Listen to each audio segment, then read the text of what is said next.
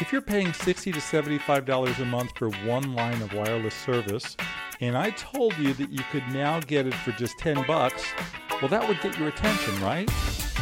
Now, what if I told you about the catch? It truly is unlimited talk and text, but that you could only have 1 gigabyte of high-speed data monthly, which means if you like watching YouTube clips, listen to a lot of podcasts, upload and view photos, well, you're in for a less enjoyable mobile experience.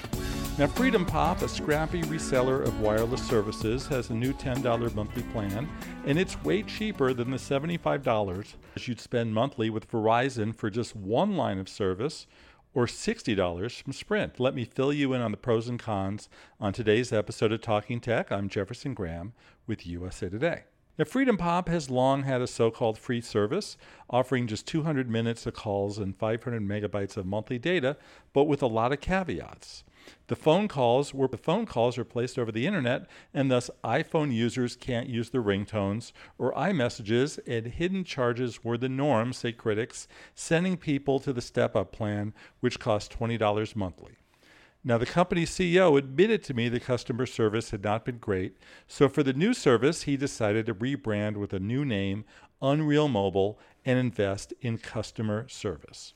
He got the attention of Best Buy, Walmart, Target, and Amazon, which will be selling UnrealMobile online for $10, as well as the step-up plans at $15 for 2 gigs of data or $30 for 5 gigs. Stephen Sokals, who has been a guest here on Talking Tech, insists that most folks over 35 just don't use that much data. They drive to work in the morning, step out of their cars, use corporate Wi-Fi during the day, then come home, eat dinner, and watch TV.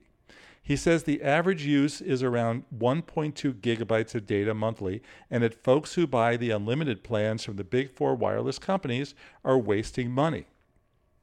Well, I can tell you I'm in the minority. It's mid-June, and I've already gone through 16.5 gigabytes of data. Also, do know that if you go over 1 gigabytes of data with the $10 a month plan, your service will be slowed down, though Sokol says it'll still be usable. Overall, how will the service be? I look forward to checking it out. I'm highly doubtful that anyone beyond hardcore seniors with AOL or Hotmail accounts would get much use out of it, but I could be wrong. I'll be back to you on a future episode with my report. What are your thoughts about FreedomPop and the new plan? Let's talk about it on Twitter, where I'm at Jefferson Graham. You've been listening to Talking Tech. Please subscribe to the show on Google Podcasts, Apple Podcasts, Spotify, and Stitcher. Please rate and review the show on Apple Podcasts, which helps more people find the show. And as always, thanks everyone for listening to Talking Tech.